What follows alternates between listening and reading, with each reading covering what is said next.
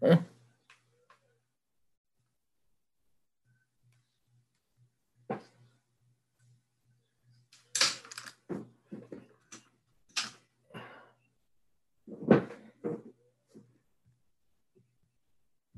advice and opinions expressed by the host of Autism Live and her guests are meant solely as suggestion and should not be in any way construed as child-specific advice. The Center for Autism and Related Disorders advises working with a board-certified behavior analyst who has experience with autism before starting any intensive behavioral intervention. Any choices you make in determining your child's treatment are completely at your own discretion.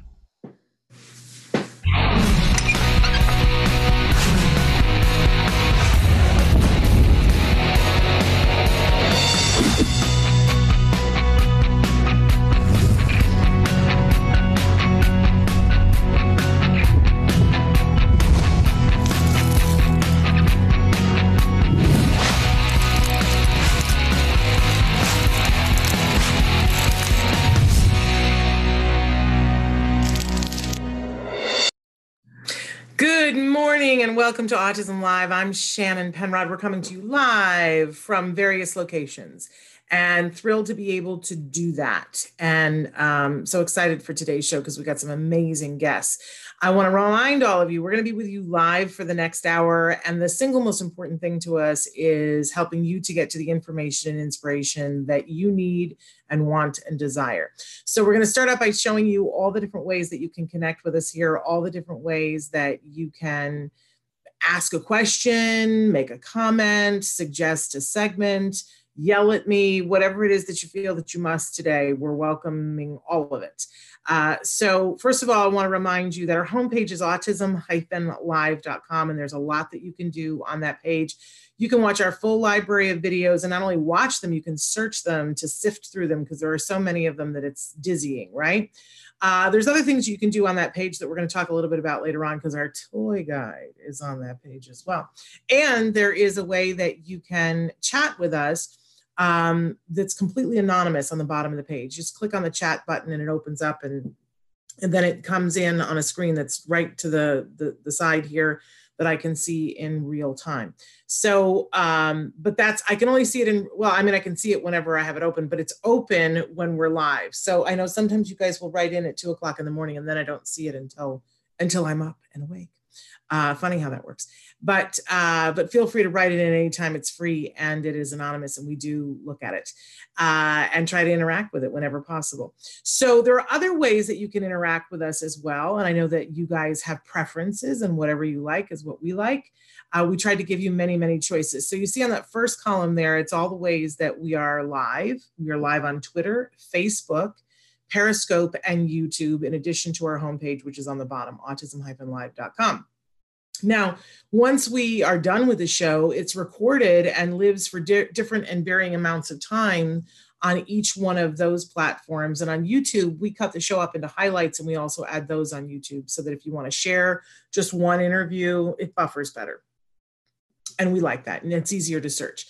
Now, on the other column there, you'll see those are all the places that we podcast directly to. So you can watch us recorded on iTunes, and you can choose whether you want to watch it with sound and picture or just with sound. If you want to go for a walk or for a drive, you can take us with you.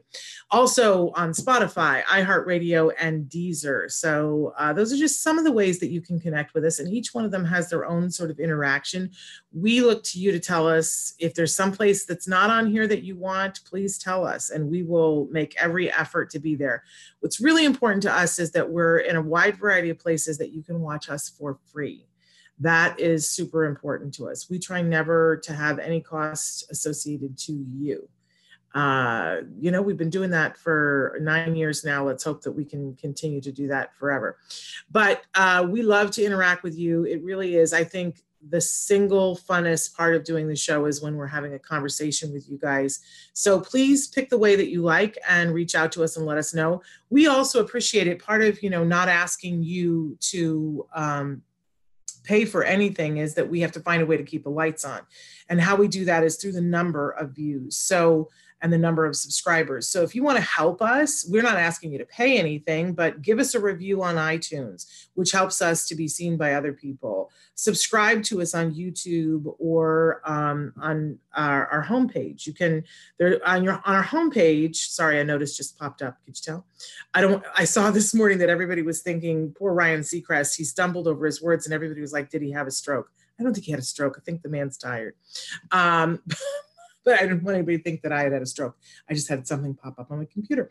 So anyway, we, on our homepage, if you are there for even a couple of seconds, like 6 seconds, a thing pops up that says, hey, would you like to subscribe? And if you fill it out, then you get our weekly viewer guide, which didn't go out this week. That's a whole other Megillah. But anyway, that's all you get. Nobody hounds you. We don't sell the list to other people. I'm very protective of what you guys share with us. So just know that that's the dealio with that. Hey, I'm saying hi to Laura and Deborah and Jana and Christina. And Laura, we're thrilled that you are here with us. And Michelle, you have a blessed week too. And Laura is telling us that she has 2 kiddos on the spectrum. So you are twice blessed. We're sending you a hug. Glad that you're here with us, and write in if you have questions or if there are things that you want to see specifically here on the show. So we've got a big show for you here today. I like to remind you at the start of the show that we have lots of experts, and I've got some very fun experts for you today. But please don't confuse me as being one of the experts. My credentials to be here, I'm a mom of a young man who was diagnosed with autism at the age of 2.5. I'm also a former teacher. I'm a former stand-up comedian. So, you know, these things come together and make for the crazy car that you see here. But here's the other thing, is that I care deeply. I made a deal on my bedroom floor many years ago when I was, you know, totally like, whoo, I don't know how to do this. Please help me. Please don't let me be the mom that drops the ball and doesn't help her kid. Please don't let that be my story. And I made a promise and said, you know, if you help me to help my child, then I will promise to do what you tell me to do. And I promise that I will help others along the way. So that's my deal. That's why I'm here. I just want to help you. I know that it's not one size fits all. What I need is not what you need. And listen, I'm talking to that larger autism community, which starts with, of course, individuals who are on the autism spectrum. They're the reason why we're here, right? But I want to include everyone who loves them, because I know that that's that much more powerful of a group, and we've got that much larger of a voice to help those individuals to get what they so richly deserve, which is respect, jobs, opportunities, resources, and support, right? So that's why I'm here, and I just want to help you on your journey. But don't make me guess. Tell me what you need, what you're looking for, and I'll do my level best to see if I can get somebody on the show to talk about it, or I'll do some research on it, whatever it takes. I'm saying hi to Naima and Lorinda. And so happy that you guys are all here. Good morning and welcome, welcome, welcome. So we always like to start whenever possible with something we fondly refer to as the jargon of the day. We need to like translate that into other languages. I don't know how you say jargon du jour, but I don't know how you say jargon. So this is when we take on one word, one phrase, one acronym. We try to figure out, what are the experts talking about? What does this term mean? Why is it important? I really don't know about you, but I don't have time to waste. And I already had a master's degree when my son was diagnosed with autism, and it wasn't in autism and it wasn't in psychology. And so I was trying to connect with him and do everything that I could do for him. And I was having to learn all this jargon. Let's go back for a second to fine motor skills. So we're going to give you, always when we do jargon, we give you the actual definition, which I attempt to make as much fun of as possible because that's my hobby. Then we give you the working definition, which sometimes makes the expert break out into hives, but hey, that's just an added plus. But the whole point here is to give you a real working sense of what the word means. If you don't get it the first time, don't worry, because we cycle back through these terms. And I think it's sort of the marriage of hearing the explanation and then seeing it in the real life that puts it together. And then you go, oh, I got it. That's why this is important.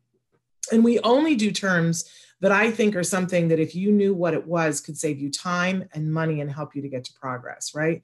We don't mess around with the words that I just am like, well, that's, nobody uses that on a regular basis.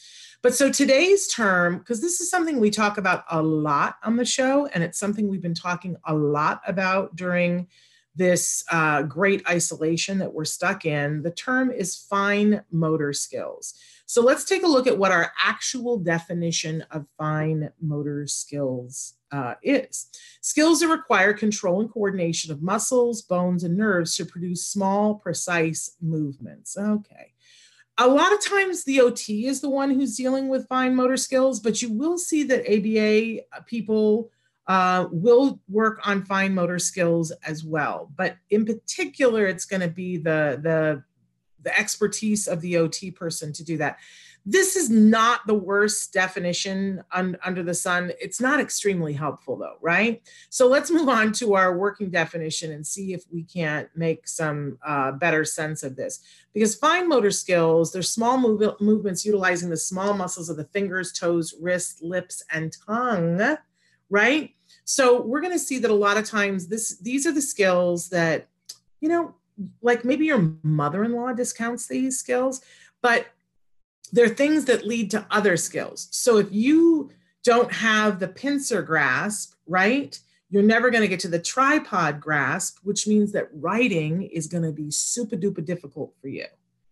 And writing sometimes is the difference between being able to get the help that you need and not being able to get the help you need. So for me, this becomes life and death. But also, how about being able to twist the top of a water bottle to be able to open the water bottle? How about being able to turn a doorknob, right? How about being able to hold the toothbrush? When you think about all the skills that we do with our fingers and with our hands, and with our wrists and with our lips and with our tongue, all those very tiny little movements that set us up for success for so many different things, not just independence, but a lot of things, self-care. So these things are super important. So an OT person has a lot of fine motor skills that they can work on with anybody. But we've been talking about this a lot during COVID because there's some things you can't do during COVID, right? And we're finding ways to be imaginative. So there are more and more things that we can do. But there are some things that are particularly suited to this time period that it's like, well, this is easy enough to work on. And I really love fine motor skills because you pretty much could work on them anywhere, but they're for sure something that you can work on during this time at home. And you don't have to go out and buy a bunch of things and tools. You can. I mean, if that's your thing, and if you get really interested in it, there's a whole world of fine motor skill tools that you can purchase, right? But you don't need to.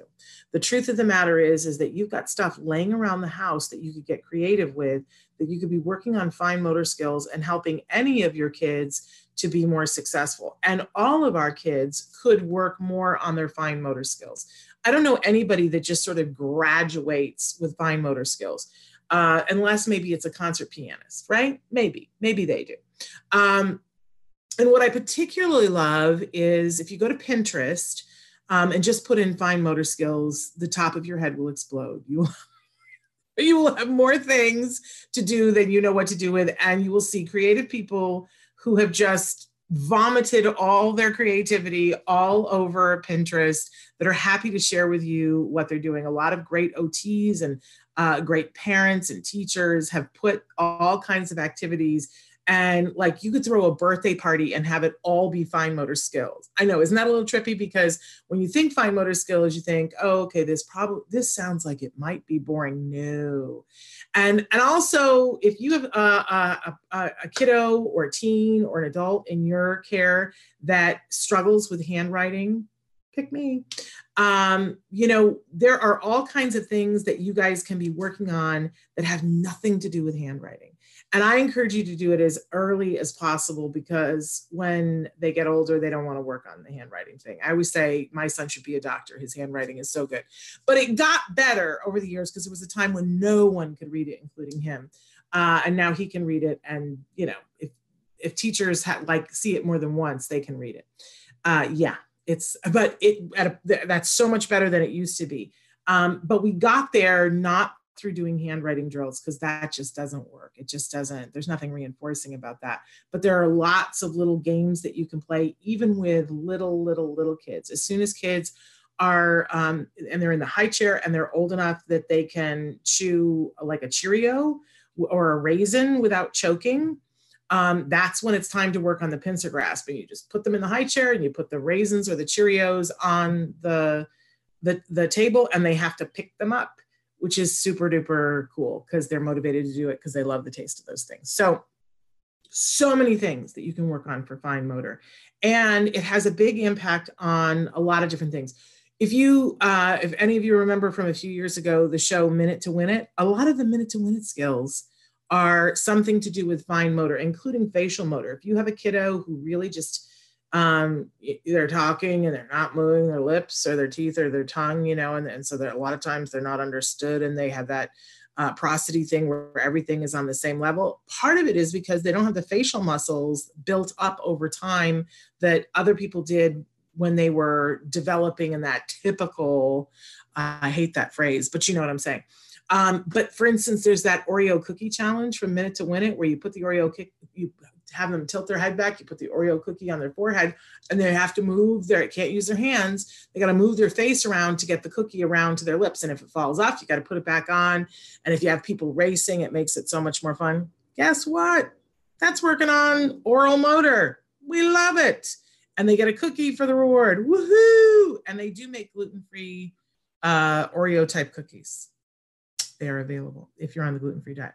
So there you go. Fine motor. It's a really fun thing to work on if you're working on it, from that perspective, and please do, and great things to do at home. You're bored today? Pinterest. We have a whole board on Pinterest. You can go to Pinterest, go to Autism Live, and there's a whole board that's just fine motor stuff to do while you're home. Super duper fun. Love it. Okay, moving on. We always have a question of the day. Our question today, I'm going to cough. Our question is, what do you love to touch? I'm talking a little bit about the senses today. And I want to know, there are some textures that people do not like to touch, right? And then there are other textures that people love to touch. So what's yours? What particularly do you like? I like that there's a type of plush that's out right now that feels like a very short fur, but it's not real fur, because I'm opposed to that kind of thing. But it's just so soft, and they're making a lot of baby blankets out of it. Oh my gosh. I just want to turn all my clothes into that, although I suspect it would be hot. I absolutely love that texture. But there's a lot of textures that I'm not particularly, I don't love. I know my son, anything that is styrofoam just puts him like, whoo, can't do it. And I have a hard time wearing a lot of fabrics that are scratchy or have a high content of polyester in them.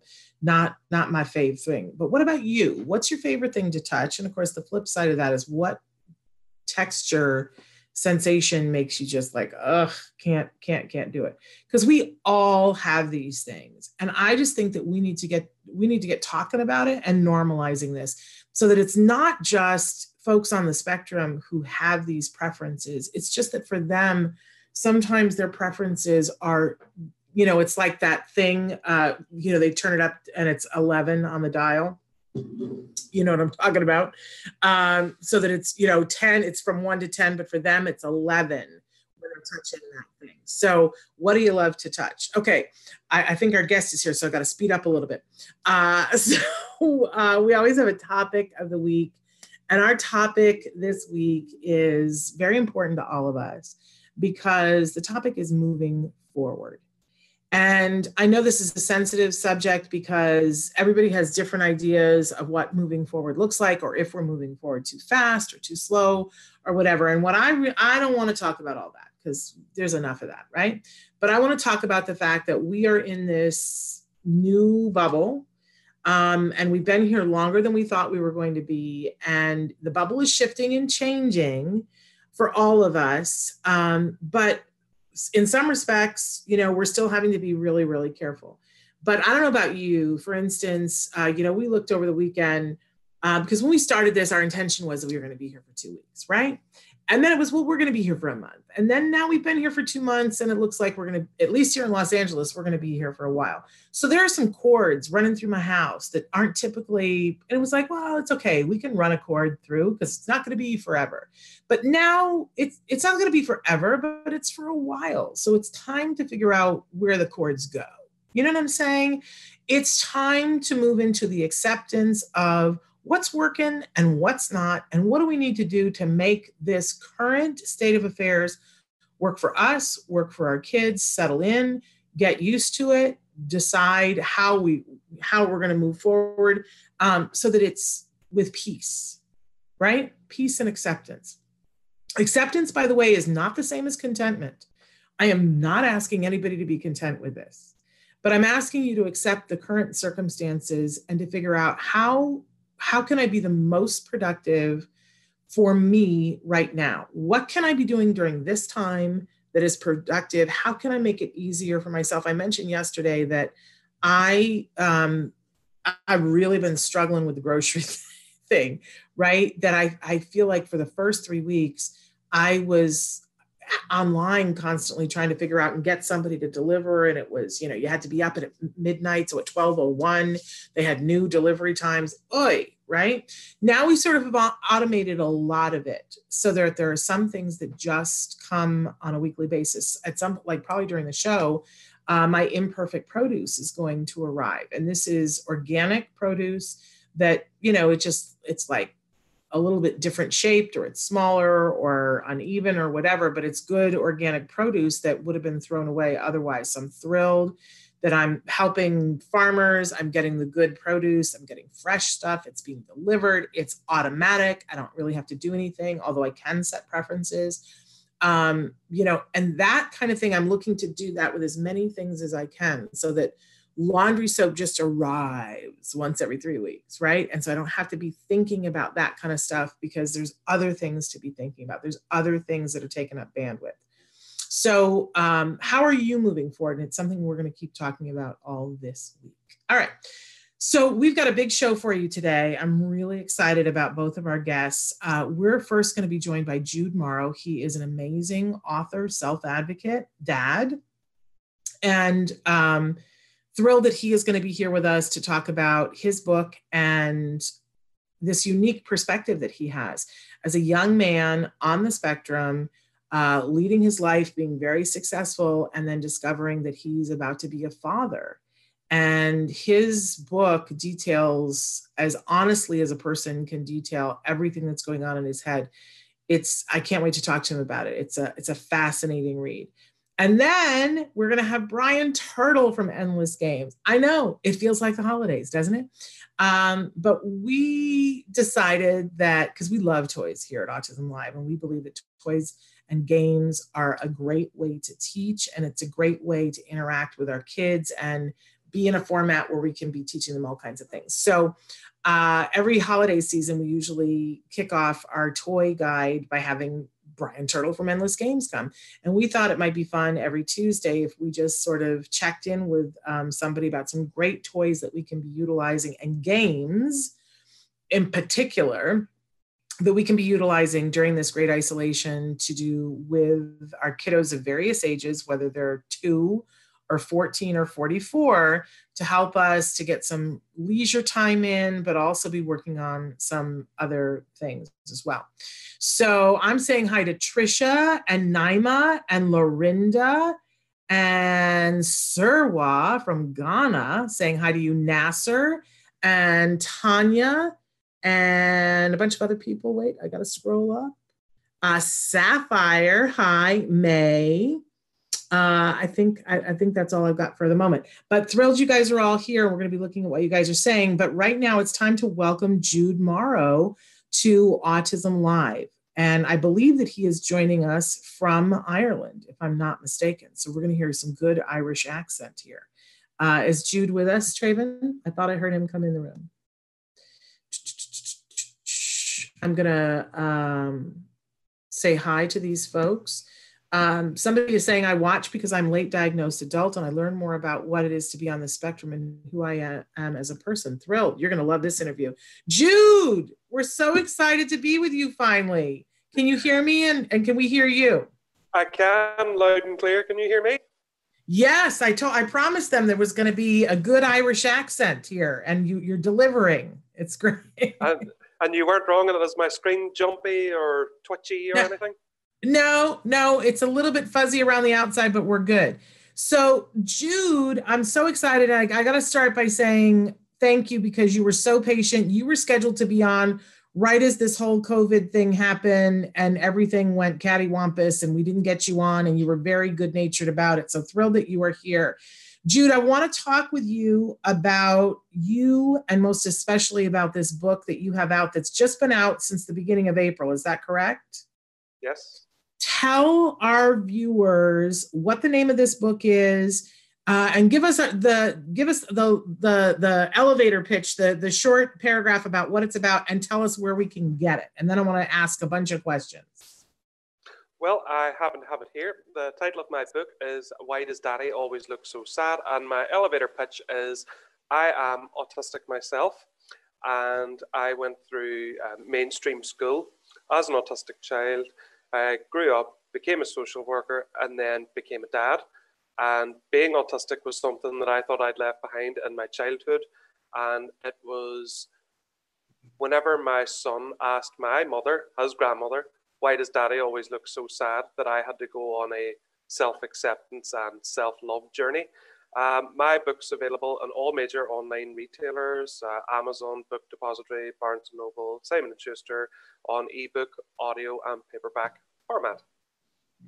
So thank you. That was wonderful and very concise. And I got to say, Jude, this book really fills a need.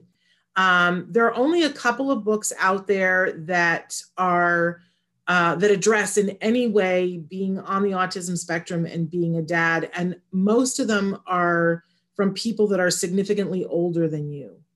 And so I really see that this fills a need. And for any parent that's out there that, I'm going to be honest, Jude, I think that a lot of times as parents, and I almost want to talk to your mom, I got to say, because we're constantly we wish that we could get inside the heads of our kids and know what they're thinking and why they're reacting the way that they are. And what you've done in your book is you really laid open your head for us. And we get to be with you as you think through every step of everything, down to the small. Like, I really was amazed, Jude, at the detail with which you gave us how you felt about everything. Have people been saying to you that this book is just like to the bone honest?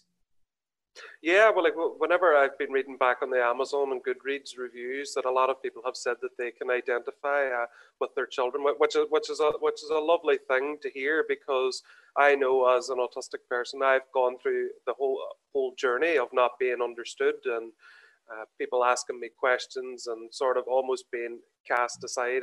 I mean, I want to shed some light as in, why is Jude Morrow the way he is? And I know I'm not like every single autistic person in the world, but I mean, there's a lot of kind of common ground that a lot of autistic people have. And I hope with my book, people can understand that.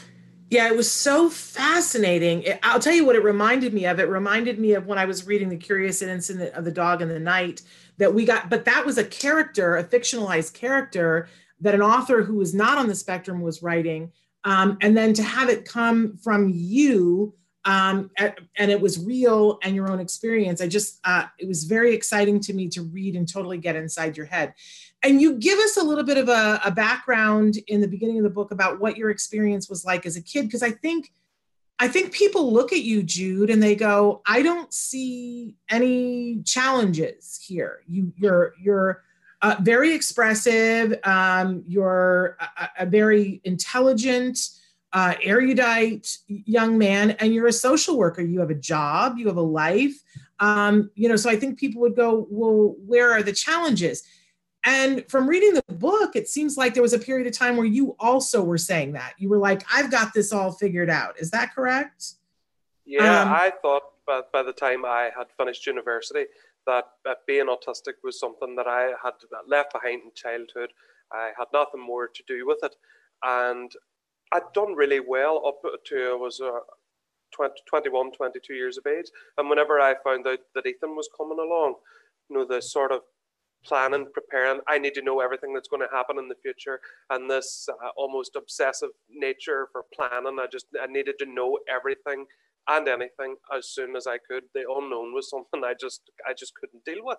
And it caused me over time to alienate absolutely everybody. But even then, I never wanted to consider that there was still unfinished business, and accepting the fact that I was autistic and would be for the rest of my life.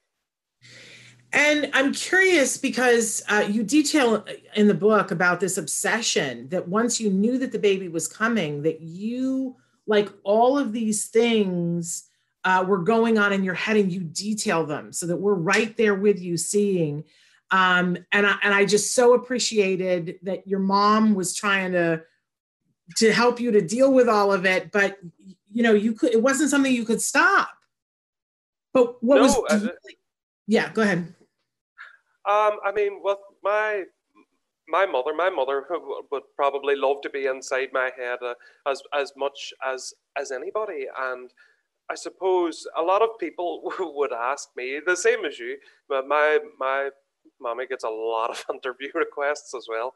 I mean, she doesn't, she stays out of the public eye because she would only really have one answer for advice or guidance, and it is, prepare your autistic child to be an autistic adult, because there was no way she wanted me living under her roof forever.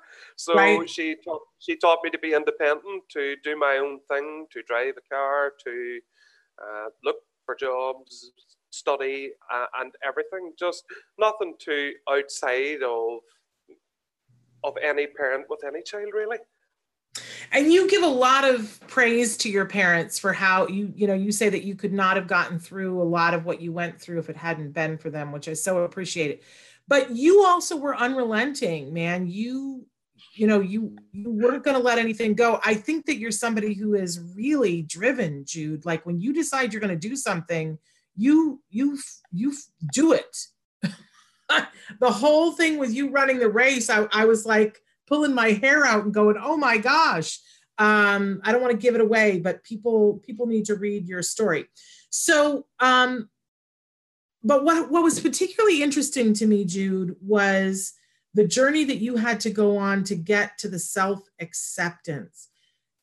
Can you talk a little bit about that with our viewers, about this, the shift from being somebody who was in denial about who you were to getting to the point where you not only were not in denial, but that you accept and love yourself the way you are? How did that happen, and what is that like now? Well, whenever around that time, around the time when I'd taken up marathon running in the book, there did come a stage where I did have a cheesy, cliched fork in the road, and that I had a choice, and it was to continue the destructive denial, because whenever I had done marathon running, I hadn't seen my son Ethan pretty much in a whole year, or not an awful lot, and I needed to build my relationship with him. And it was so clear that I had so many scars from my childhood that deeply affected me into adulthood. The being different, the having a classroom assistant with me all the time, the not being invited to birthday parties, the being the child that no teacher wanted to teach, like all these things over time deeply impacted my self-esteem, my self-worth. And I mean, that's the way I looked at my life then. But whenever I look back over it, as like through this book, like everything that I've written down in it, it's just really been one victory after another. And it was just changing that lens and my perspective, and coming out the other side as a happy, proud autistic man. And for a long time, you participated in something called masking. Mm-hmm. Can you talk a little bit about what that is? Well, what I used to do, I remember it so vividly, and sometimes I still have to fight the urge almost to do it, is whenever I was at school, this was primary school and secondary school, I would have sat back and looked at people's mannerisms, whether it's their own like their touch, the way they greet people, the way they wave, the way they use their hands when they speak. And I used to mimic that to try and pass myself off as one of them, whether that be in interests or discussion or being in a group setting. I was just so kind of awkward internally, and I just so desperately wanted to join in. And I just covered up that true self that I had. It was like I developed a character that I brought around with me everywhere. And over time, the character that I had developed became more and more destructive and worked against me less. I mean, then I was, I suppose, somewhat of the class clown. And I mean, now, even as a grown man, I still am. I just don't get in trouble for it anymore. Whenever I speak to groups or do any kind of speaking tour stuff, I'm full of jokes and laughs about times gone by. And I look back at my childhood a lot more fondly now than what I did in my early 20s. And it's really helped me. I have a great relationship with Ethan now, who sadly I haven't seen as much of since the whole COVID lockdown. He's up with his mother. So we keep in contact. And really the book came about because Ethan knows that I'm not like him. Ethan's not autistic. We're not like each other. We both live in different universes, him and I. I'm in my autistic universe. He's in what people would call the neurotypical universe. And it's nice getting kind of glimpses into his universe. And I like letting him into mine now, whereas in the past, I didn't because I was so ashamed of it. So we really get on. We're quite the odd couple, him and I, but it works. I love it. And you credit a lot of the things, the change that happened to you in the book, to cognitive behavioral therapy. Yes. And you know, that's something that we talk a little bit on the show. I've gone through cognitive behavioral therapy for anxiety, and I'm a big fan of it too, but it really helped you. Is that right? Oh, yes, it did. And really what it didn't do, and I remember this is a bit, it's a bit of a nugget of gold that I did, that's not in the book. I did take it out, but when I'd gone through a couple of therapists before that, and it wasn't really a good fit. But whenever I had met the one that had got into the book, and there was a line, and I only remember her saying it after the book was printed, which was, I mean, I'm not here. Cognitive behavioral therapy is not to change your life. It's to change the way you look at it. And the way it was compared to me was there's like a road less traveled, which is a bit more overgrown, and there's a familiar, well-trodden path. And we automatically, in our brains, go down the well-trodden path, no matter how negative that might be. So it was kind of working together to get that positive frame of mind, that mindset to look at my past more fondly so that I could move forward. Well, the big question that I have for you is that for so much of your adult life, you were, as you said, masking, trying to not have people see who you really were. And then you came to this realization. And now you've written this book where all these things that you were hiding are out there for everyone, for your coworkers, for Ethan's mom to read, for your mom to read, for all these friends that you have now to read. Has it changed your life having people read the book and understand all the thoughts that you're having? Absolutely, it has. Even my closest friends and family have said, we didn't think that you had that perspective. And I didn't tell a lot of people anyway. I didn't habitually, like now at the minute, I wave the I'm autistic flag. I'm so proud of it. I'd nearly tell strangers on the street. I sell tickets to my own live shows and sell my books. And I'm so proud of it. But people, whenever they read the book for the first time, they were just blown away at this perspective that I'd had my whole life. I mean, my parents knew to a certain degree the way I worked, and the people very, very close to me knew what way I worked, but not in the in-depth level that is in the book. So they learned so much about me too. Yeah, I can only imagine. My goodness, has it helped? It seems like you have a really good relationship with your son's mom, with Ethan's mom, but did it help her? Have you guys had a conversation since she read the book where she was like, oh, okay, now I understand what you were going through? To a certain extent, yes. I mean, like she has read it, of course, and we talked around the time of the writing of the book, and I mean, it's more impacting her in the way when people talk to her about it whenever Ethan is there, because Ethan's almost like a minor celebrity. Like, people want to photograph and talk to Ethan more than me, even. So he's like, Ethan's a real character. Like, Ethan's a real media sweetheart. He has a Hollywood smile. I'm so jealous of him. He's just a natural when it comes to these things. I'll tell you actually a funny story. Ethan and I were in a fast food restaurant that has famous golden arches one day. So we're sitting there, and Ethan goes, "Oh!" And I said, "Ethan, what is it?" And he pointed over, and there was someone, the most surreal thing, whenever you see someone in public sitting reading your book, right? And he pointed over, and he was like, and I said, "Ethan, don't." And then I looked away, and I looked away for 1 second and looked back over, and there was Ethan beside the lady pointing over at me. "That's my daddy's book. That's my daddy's book." And I was like, I'm so glad he did that, though. Did the person completely freak out and go, "Oh my goodness, I'm reading your life"? Did they? I'm so glad that he pointed it out, because for that person, it had to have been the thrill of a lifetime. Yeah, whenever he saw it, I had seen it a couple of times already, but I wouldn't approach anybody. I wouldn't be like, "Hello," I wouldn't do that. It's not in my makeup, but it's certainly in his, and he knew that it's not in mine. So he went over, and yeah, the lady was quite flabbergasted. She was like, "That's you too." And I was like, "No, that's not."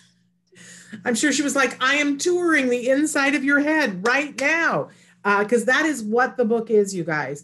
And unfortunately, we're out of time, but show the book again so that they can see and recognize it. If you'd hold it up, Jude. And so it's available on Amazon right now, you guys. You can get it as on Kindle. But Why Does Daddy Always Look So Sad? If you have a kiddo who's on the autism spectrum, you're going to want to read it to see what it's like to be inside somebody's head.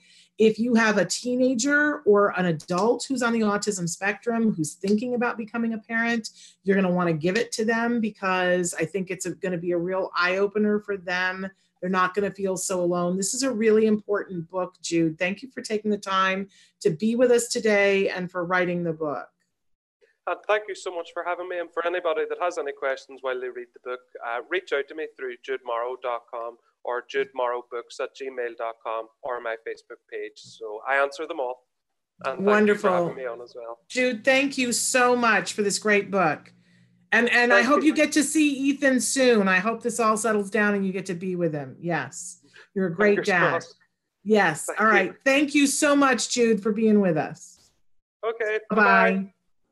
And we've gone a little bit over, but our next guest on the show is Brian Turtle from Endless Games, and he's got some fun games for us to be playing. So Traven, if you can, let's get Brian's feed up and running. The Endless Games, and you can go to endlessgames.com. There he is. Hey. There's the man of the hour, Brian Turtle. How are you? I'm wonderful. How are you, Shannon? We're doing great in this isolation. You know why? Because we're playing games. What better can you do? There you go. So, Brian, I'm so excited that you're here, because people need games to play with kiddos of all ages, and you have got the market cornered on this at Endless Games, and people can go to endlessgames.com to find your games, although they're available. A lot of your games are available on Amazon, right? They are. Obviously, that's an easy, click right there. But as I tell you every year when we do our annual Christmas get-together, I'm always out to support the independent local retailers, the mom and pops, the boutique shops, most of which are operating on somewhat of a compromised business practice right now, but at least most of these places are able to stay open. They're able to do curbside pickup, or they're doing deliveries. So by all means, go out and support your local independent toy retailers, because they really help new products come to life in this industry. Thank you for mentioning that, because I got to be honest, that isn't something that I necessarily thought about, is that there's very few mom and pop toy stores anymore. because it's very hard business to stay in, right? Mm-hmm. And especially during COVID. So thank you for reminding us to support them. Yeah. So Brian, you've got some games behind you. What are we going to play first? Well, I wanted to show you an old favorite. And when you said Endless Games has the market cornered, very good choice of words, because this is now the Cornered Challenge. And I've heard this is the newer version of Cornered. Sleeker, better, faster, stronger model. Yes. I can't wait to see, because this was a fan favorite among kiddos on the spectrum. They are somehow miraculously like really good at this game. That's right. And it's quite the esteem builder, because this is a tough little game. And you can sit down. Some of our kids, when my son was like 6, was I think the first time we played it, and he trounced his grandmother at this. That's right. In like 6 seconds. So show us the game. So just to kind of refresh your memory, in the original game, you got a game board like this and 36 tiles that had different color quadrants on them. Okay, and the idea was, you deal out all the tiles. So every player, you can start off by dealing out 3 per player, or you can deal out all 36. And the idea of the game is everybody's playing at the same time, and you're trying to place your tiles on the board where at the intersection where the colors match up. And it's deceivingly difficult, because like a jigsaw puzzle, there's only going to be one spot on this board where this particular piece goes. And it's deceptively difficult, I would say. Yeah. Because you look at it and you're like, oh yeah, that goes right there. I see orange, green. And all of a sudden you start to realize that, wait a minute, there could be any number of spots where this looks like it goes, but there's only one place where it actually does go. And I see it. I see where it goes. Where it goes? I can't tell from my reflection. Let's see. It's right there where your hand is, but you just got to turn it right there. There it is. There it is. And you know what's neat is like I just had to do there, by turning the piece. And when you're looking at the board and it's flat on the table, it's obviously much easier than when you're holding it upright like this.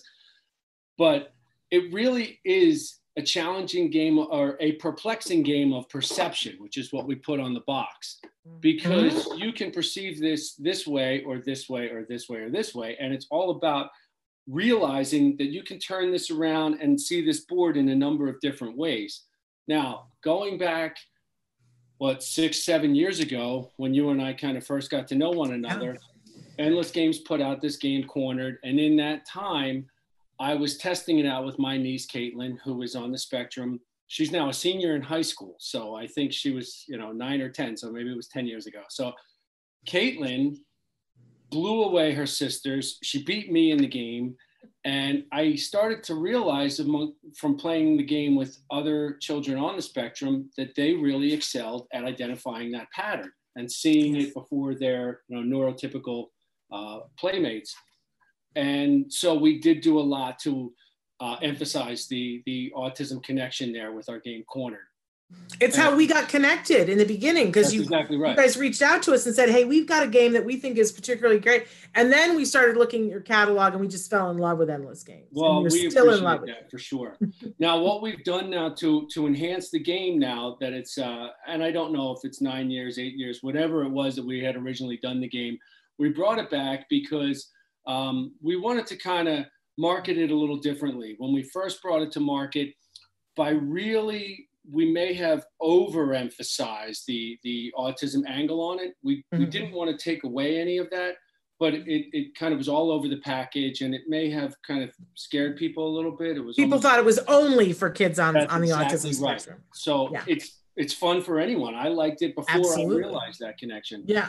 But what's great about the newer, sleeker model here, the Cornered Challenge, is that now the board has the color side, which it always had, but now it's also got this animal grid, which is even, to me, more disorienting.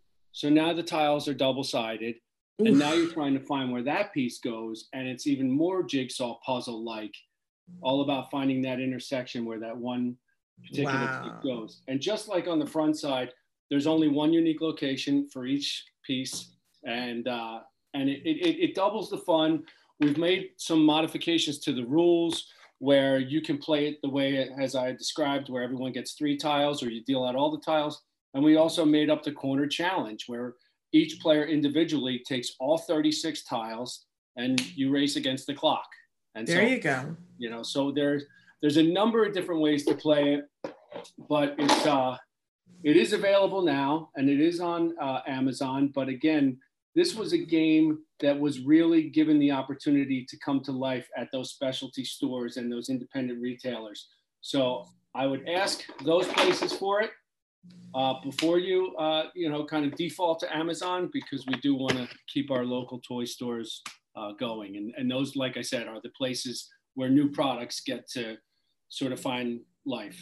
So. And I got to say, one of the many things that I love about this game is that there's not a verbal component to this. So if you've got a kiddo who's not verbal, you might find that they're really, really good at this game. You can play it with any age range. Really great. I think it's a great self-esteem builder for our kids. And a lot of times, Brian, people are asking me, what kinds of games can we get for our kids that are twice exceptional, that they've got autism and maybe they have another diagnosis, but they're quite brilliant and they don't have enough opportunity to bring that out, Cornered. Mm-hmm. And now I love this new version of it. So get that. Yeah. We were really excited to bring back Cornered, because we always appreciated the cleverness and, quite frankly, the brilliance in the design and the concept. But we think we may have done it a disservice in the initial run through by kind of overemphasizing that one angle of being that it was great for kids on the autism spectrum, and it sort of made those other parents shy away from it. But be that as it may, we love it.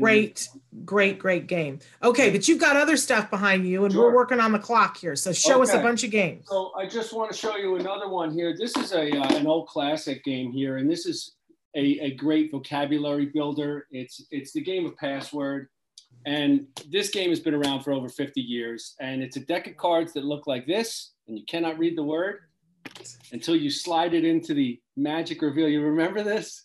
I love Password. Yeah, it's a classic. It's one of my favorites. It's the best. It's Betty White's favorite game. So it's all about, I get the secret password by way of the magic window revealer. And then you, as my partner, I give you one-word clues for you to guess the secret password. And the fewer the clues, the more points we score. And it's a 2-player versus 2-player game. So it works in 2 teams of 2. So that if you and I were a team and we were going against 2 other players, they would hear my clue, and so they would be at an advantage. So it's just unlike Cornered, which requires no verbal dialogue whatsoever. This is a good vocabulary builder. It's a great way to explore language and learn. Can I jump in here too and say that for those of you who have teens that are on the autism spectrum, or even a little bit younger, if they have strong verbal skills, if you're trying to teach inhibition, because a lot of times our kids are impulsive and they say whatever it is that they're thinking, this is a great game, because the one thing you can't do is say the word that's on the card.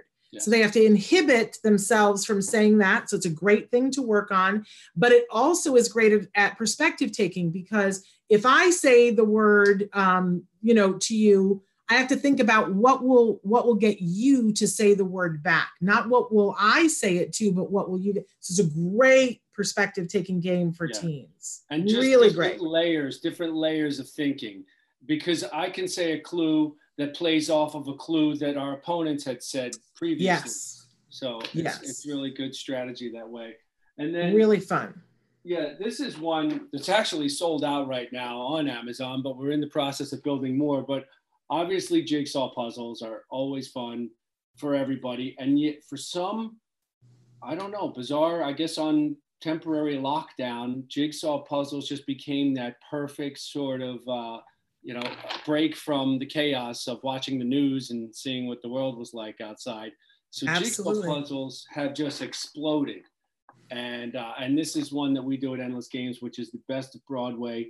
All of the playbill covers of all of Broadway's top hits right now. And being close to New York City as we are, I'm in New Jersey, Broadway's been dark now since St. Patty's Day, and they're not talking about opening back up until September or even October, November timeframe. So this is a nice way to celebrate that great, piece of art that is Broadway and the theater and everything therein. So just a cool jigsaw puzzle here that we do here. Great gift for those friends who have theater friends or teens that are really into things like Hamilton and stuff like that. Great gift for that. What else have you got back there? Okay, so keep going. This is one of my personal favorites here. Everybody knows. It's trivia, but it's very simple, and it's about 10 questions on the card. You know all 10 answers because it's stuff everybody knows, but you have to get them all in 60 seconds. So I like to liken this game to your brain is a filing cabinet, and you have every answer in this box in those files in your head, but you have to race through cabinets and find the right folder to get all 10 questions. I mean, it's stuff like, what is the third vowel in the alphabet? A, B, C, D, E, F, G, H, I, A, E, I. I, very good. Where is the aorta? In your heart. Okay. What is 4 times 7? Oh, man. 27? Okay. Yeah, I'm bad at math. Okay. What is the capital of California? Sacramento. Okay. What is the Roman numeral of 40?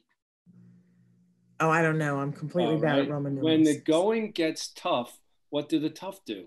They get going. Very good. What is the yellow condiment often found on hot dogs? Mustard. How many colors are there in the game Twister? 4. Yes. What soft drink is also called the real thing? Is that Coca-Cola? Yes, it is. And what animal is man's best friend? Dog. Okay, you got 9 out of 10. Okay, but here's what's great about this game when we're talking to folks who have kids on the spectrum is that most people are walking around with that file cabinet of the general knowledge, but some of our kids aren't because they were learning language when we were learning all those other things, or they just missed the cue, or they don't understand the euphemistic language. Now, there's no way you can teach all it to them, but if you're playing this game, they're going to soak up a lot of it. So I love this game for that reason. And another thing that's great about this one is that maybe 9, 10, 11-year-old won't know all the answers, but they will know some of them. And so unlike some of those more difficult trivia games or some of the games that are very fine pointed in their trivia nature, this is very broad, mostly basic stuff that they're going to feel a sense of accomplishment when they get 1 right or 2 right or 5, 6, 7, 8 right answers. So it really is a cool one. You can put the sand timer away even if you want to. Yep. And take that pressure element out of the game to kind of modify it to your audience. And I got to tell you, there's a lot of your games that we sort of change up a little bit. That for this one, what we do, because we let the little kids play too, and we play in teams. So an adult is with a kiddo and they get to discuss and come up with it. So it really becomes a learning opportunity to learn those things. Yeah. So we're always changing it up on you. We've got 2 minutes, Brian. How many games can you show me in 2 minutes? I'm going to show you one more, and it's a real quick card game. It's very simple, and card games are always fun and basic. And if we do get a chance to travel this summer, these are always easy to take along with you. This one's called Red Light, Green Light, 1, 2, 3.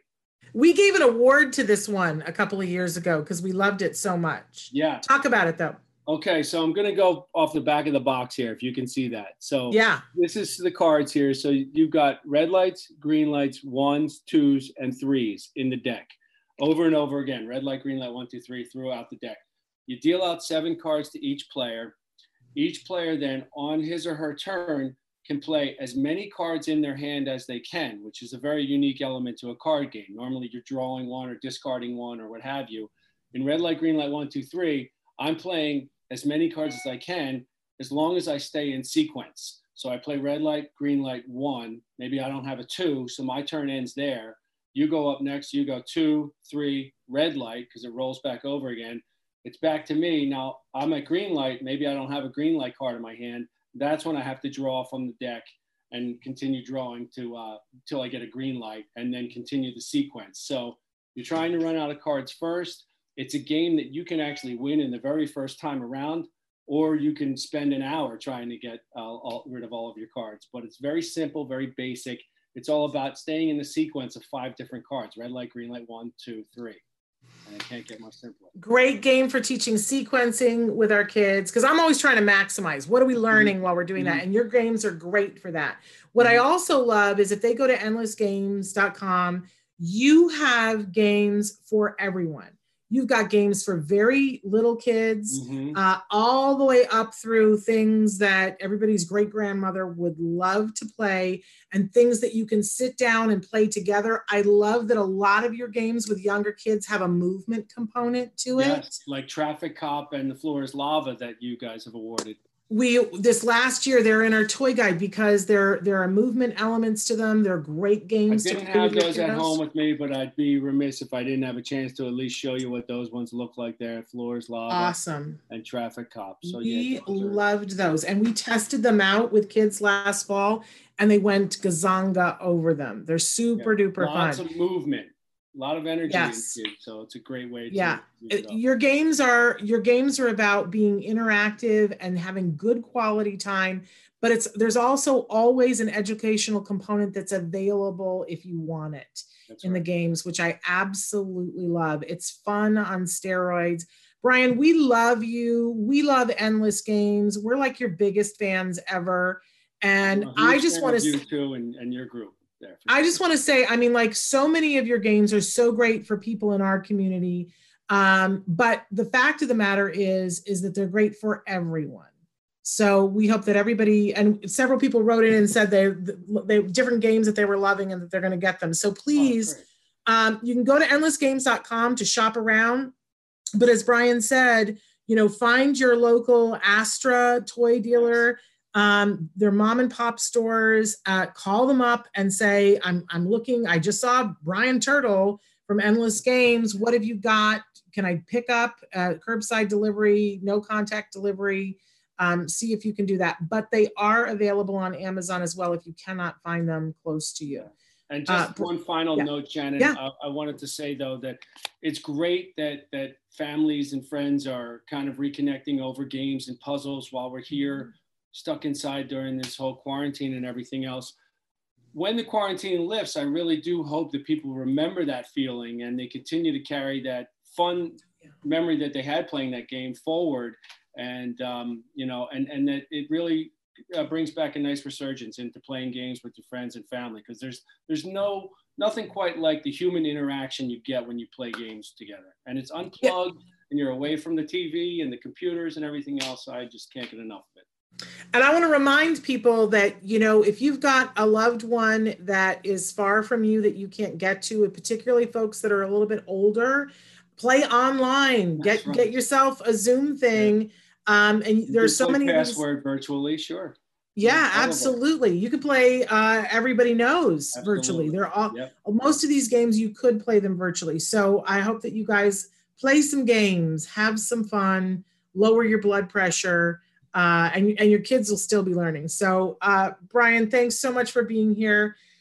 We can't wait for it to be holiday season to have you back again. That's right. I didn't get to wear a fancy Christmas outfit. I wore my Freehold Strong shirt. It's Freehold, New Jersey. And a lot of communities do these T-shirt sales and all the proceeds go back to helping essential workers and stuff. So hopefully other folks out there see those type of fundraisers and support those as well.